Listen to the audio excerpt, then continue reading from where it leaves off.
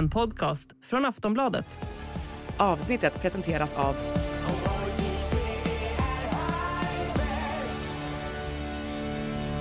Stödlinjen.se, åldersgräns 18 år.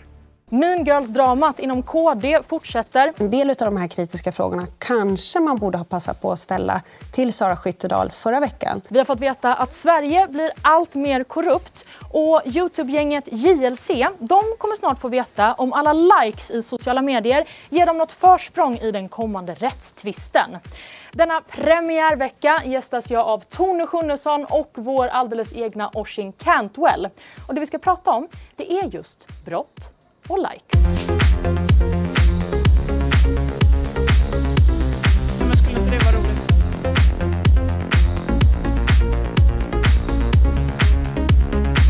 Säsongspremiär och en underbar sådan med dessa gäster i studion. Varmt välkomna. Tack så hemskt mycket. Det ska bli skitkul att börja igen. Ja, jättekul att vara här.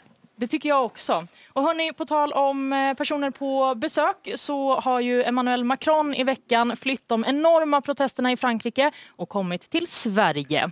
Diverse politiker, de har ägnat sig åt att lägga ut like-raketer från det här besöket i sociala medier.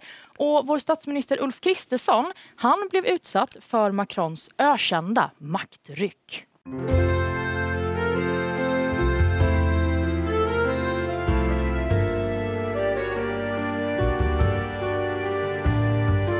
Det är inte helt olikt det vi såg mellan Macron och Trump för ett antal år sedan. Varför gör Macron så här? Alltså det är väl för att dominera. Och jag förstår att han vill dominera Trump. Men varför känner han att han behöver dominera Ulf Kristersson? Det förstår jag ingen inte. aning. Nej. Men det är någon slags reflex, tror jag. Jag tror det är en reflex också. Ja, för att det finns ju någonting med när män ska skaka hand med varandra. Vi har ju sett flera exempel på det.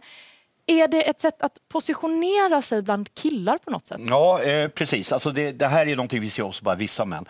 Alltså, så sent som igår kväll satt jag med i en panel med Gunnar Strömmer och trots att han och jag träffar varandra i tid och otid så sträckte han plötsligt fram handen inför den här panelen. Och jag då lite så här, och han tog ju verkligen i liksom, så att det typ knakade i handbenet. Men tror ni att det funkar då? Känner sig Ulf Kristersson lite underlägsen när Macron rycker sådär? Han gör väl det nu. När det blir... Alltså när folk ser det, kanske inte när det händer liksom. Men sen om det blir en analys av det, då är det klart inte det känns bra. Jag tror att det förstärker känslan av underläge. För redan från början, det är ändå Frankrikes fucking president som kommer på besök till något litet land i liksom periferin. Va?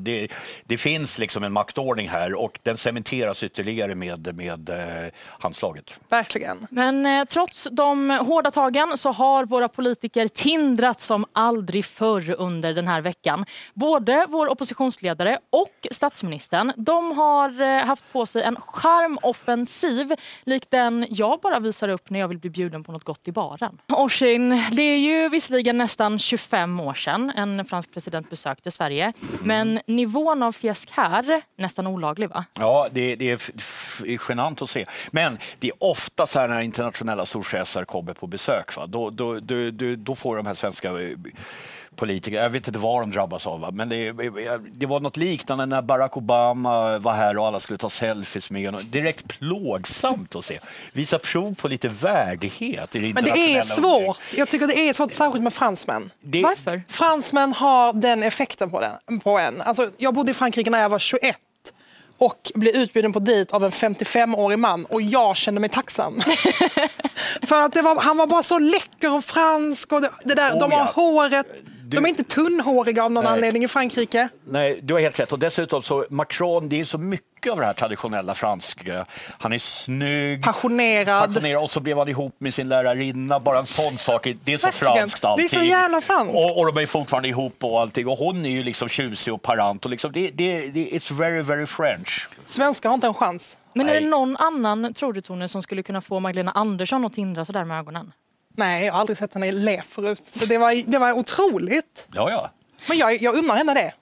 Men hon har tufft. Men hela det här besöket, det inleddes ju också med en video från statsministern som vi för allas mentala hälsa inte behöver prata mer om just nu. Men bland tipsen kring kläder efter väder, fika och köande så glömde statsministern det absolut viktigaste, svenskt lösgodis. Amerikaner, de har blivit amerikanskt besatta av detta och Swedish Candy sprids nu som en löpeld på TikTok. Let's try Swedish candy. These are called like fizzy pop. Oh my god. Last but not least, I'm trying this blue bottle. Ew! What the fuck was that? Förstår ni den här fascinationen för svensk godis? Ja, jag förstår den. Jag förstår den verkligen. Det är jättegott med godis. Jag vet att du är en riktig gottegris. För inför det här så frågade jag flera på redaktionen.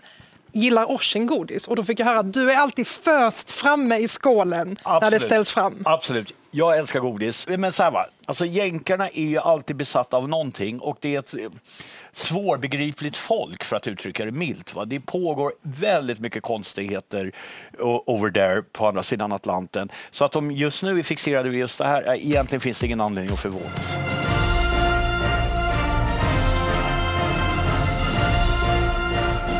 Denna vecka har vi fått höra mer från världens kanske första mördarinfluencer, Gypsy Rose Blanchard. 2015 bad Gypsy Rose Blanchard sin dåvarande kille att mörda hennes mamma. Och det gjorde han. Bakgrunden var att mamman Didi under flera år låtsades att Gypsy var allvarligt sjuk och på så sätt höll henne fängslad. Ett klassiskt fall av Munchausen by proxy. Gypsy hon dömdes ju då för att hon var inblandad i planeringen av knivmordet på sin mamma. Och för ungefär en månad sedan släpptes hon ut från fängelset efter att ha spenderat 8 år där. Var det för tidigt, Tone? Jag vet inte om det var för tidigt, men det är väl klart hon mördade sin mamma. Alltså, det hade jag också gjort, det var ju helt fruktansvärt. Ja, men för det som du är inne på, det är ju det som många också tycker. Att hon kanske snarare är ett offer än en gärningsperson. Oisin, håller du med om det? Ja, hon är ju båda och. Och det finns ju det finns liknande exempel i Sverige och där har då anstiftare, alltså typ kvinnor som har plågats i många år, ja, de har å ena sidan dömts, å andra sidan har de kommit undan med långt under straffminimum därför att det har funnits uppenbart förmildrande omständigheter. Och det här är ju tveklöst ett fall där det finns förmildrande omständigheter. Med det sagt så kanske det finns liksom bättre lösningar än att leja pojkvännen till och mörda fanskapet. Det hade ju varit att mörda henne själv och det hade ju på ett sätt varit en sämre lösning för henne. Det hade det varit. Det hade definitivt varit det. Men som du säger så har ju det här fallet blivit enormt uppmärksammat. Redan innan Gypsy Rose Blanchard släpptes från fängelset har det gjorts diverse serier om henne. Och nu när hon är ute i det fria så har hon blivit ett fenomen i sociala medier. Närmare 10 miljoner följare på TikTok, över 8 miljoner följare på Instagram. Finns ni två med i följarskaran? Jag finns med. Oisin? Jag finns inte med. The D is fire, som hon sa om sin man på Instagram häromveckan. En klassiker har det nästan blivit. Verkligen, men hon är ju en del av en trend där scammers och liksom kriminella, framförallt vita unga tjejer, blir kända. Typ Elizabeth Holmes, Anna Delvey, som har gjort mer så företagsskam och pengaskam. Det här är liksom det första mordet, men egentligen en helt naturlig utveckling.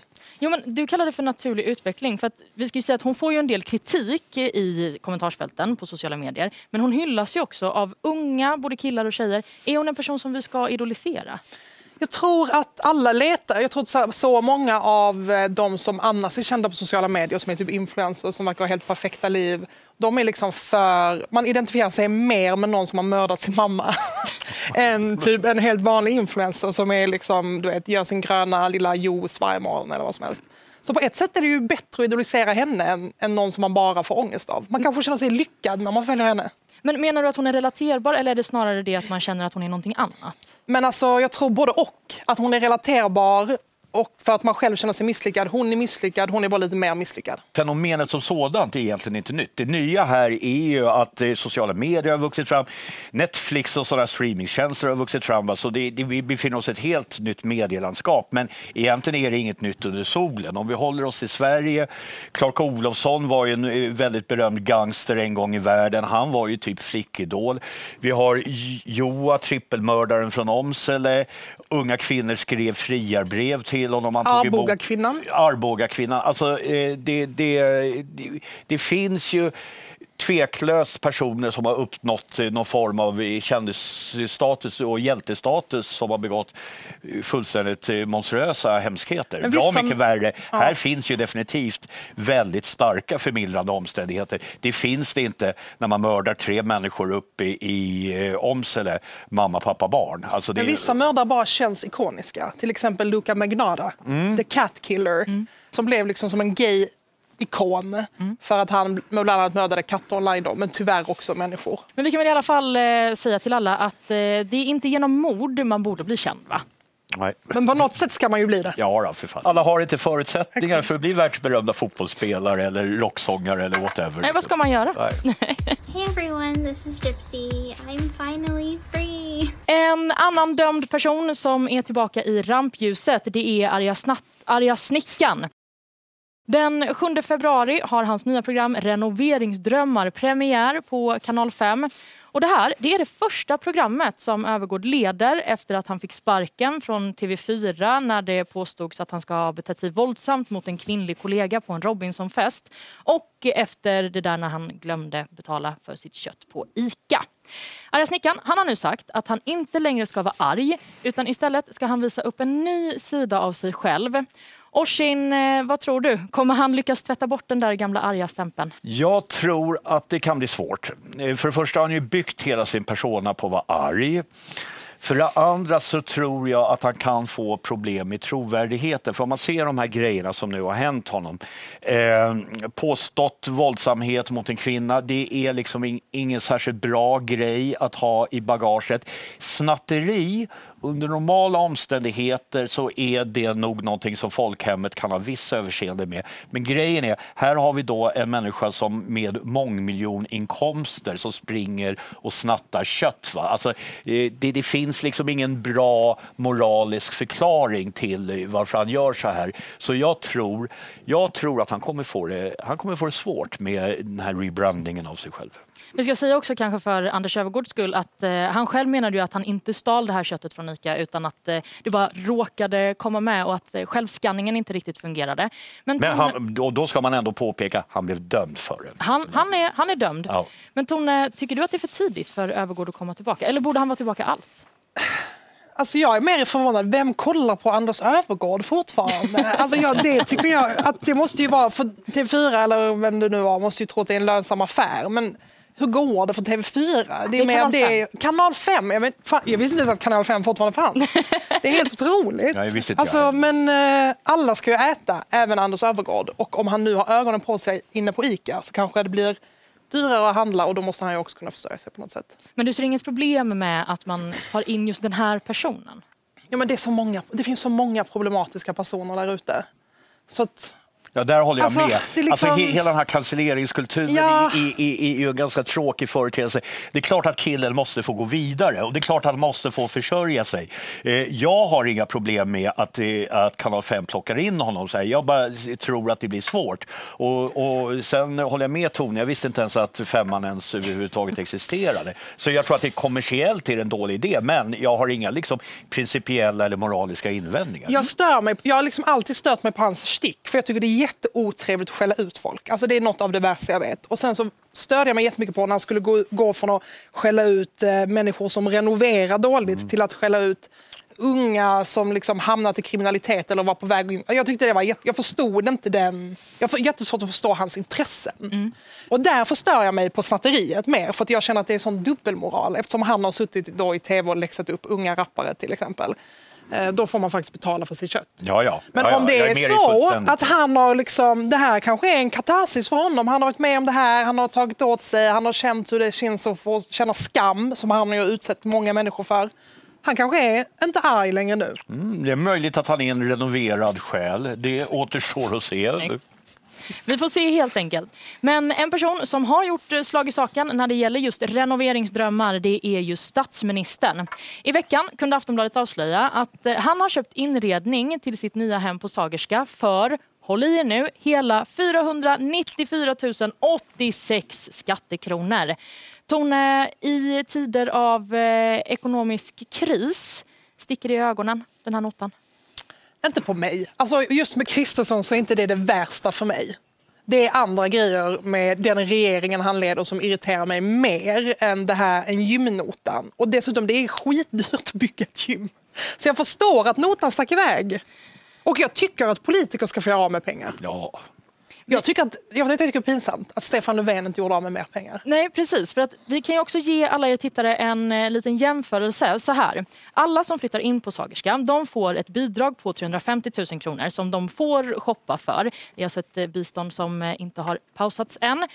Om vi då tittar på Stefan Löfvens liknande nota så landade den på ungefär en tredjedel av den närmare 500 000 som Kristersson har spenderat. Så att är det då så att Stefan Löfven kanske snarare spenderade lite pengar? Är det jag tyckte han spenderade för lite pengar, ja. Mm.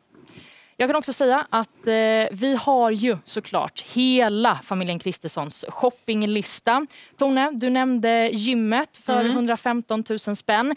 Det är ju då pengar som han inte har tagit från det här bidraget utan som han har sökt hos regeringskansliet, ska vi säga. Men Oisin, jag vet ju också att du har ju kikat igenom hela shoppinglistan. Vad har du fastnat för? Ja, här finns saker att uppröras över. Lite allt möjligt. För det första så, jag håller med Tone, det är i grund och botten är det här inget att jiddra om. Och vänstern har i vanlig ordning gått vilse, va? Därför att de har synpunkter på hans lampor från Svensk Tenn. Svensk Tenn, alltså jag har varit inne i Sagerska, otroligt vacker tjusig byggnad och så här. Svensk Tenn är fina, traditionella, klassiska lampor. Möjligen lite tråkiga, men skitsamma liksom. Dock hittar jag en ljusramp från Clas Ohlson. Och det måste jag säga, det är den största skandalen sedan Mona Sahlin köpte jeans på Galne Gunnar. Det är helt oacceptabelt. Det är klart att han kommer att bli dominerad av Macron då. Ja, naturligtvis. Va? Och Macron känner ju inte ens till, får vi hoppas, den här jävla ljusrampen. Va? Det är liksom, någonstans får man sätta ner foten och sätta gränsen. Och en högerledare, okej om det var någon tafflig sosse, liksom Stefan Löfven som inte riktigt vet hur det ska funka. Va? Men här har vi att göra med en högerledare. Någon form av estetisk resning måste man ändå kunna kräva. Vad har du för tankar om inredningen då på listan, Tone? Svensk Tenn är ju verkligen någon som är rik i Stockholm. Och han är ju någon som är rik i Stockholm. Mm. Så den beskriver hans personlighet med andra ord. Ja, och man är lite basic, men man vet att det är god smak där. Det är dyrt, alla vet att det är dyrt, det är svenskt. Ja, det är lite fegt, det är lite trist, men man kommer undan med det. Det är otroligt säkert. Och det signalerar också precis, det signalerar pengar. Exakt. Personligen så fastnade jag för den ergonomiska kontorsstolen för 8 000 kronor som också fanns med på den här listan. Ja, men det är dyrt med sådana stolar. Ja, tydligen. Det är ju alltid lite meck när man ska flytta. Det är fantastiskt, det är jättekul att vara på plats. Det var allt vi hade för idag. Stort tack säger jag såklart till er. Och vi ses nästa vecka igen. Då kanske Sverige är med i NATO. Nej, jag skojar bara. Men hörni, ta lite Swedish candy. Ta du först, jag vet att du är sugen. Tack. Du har lyssnat på en podcast från Aftonbladet. Ansvarig utgivare är Lena K. Samuelsson.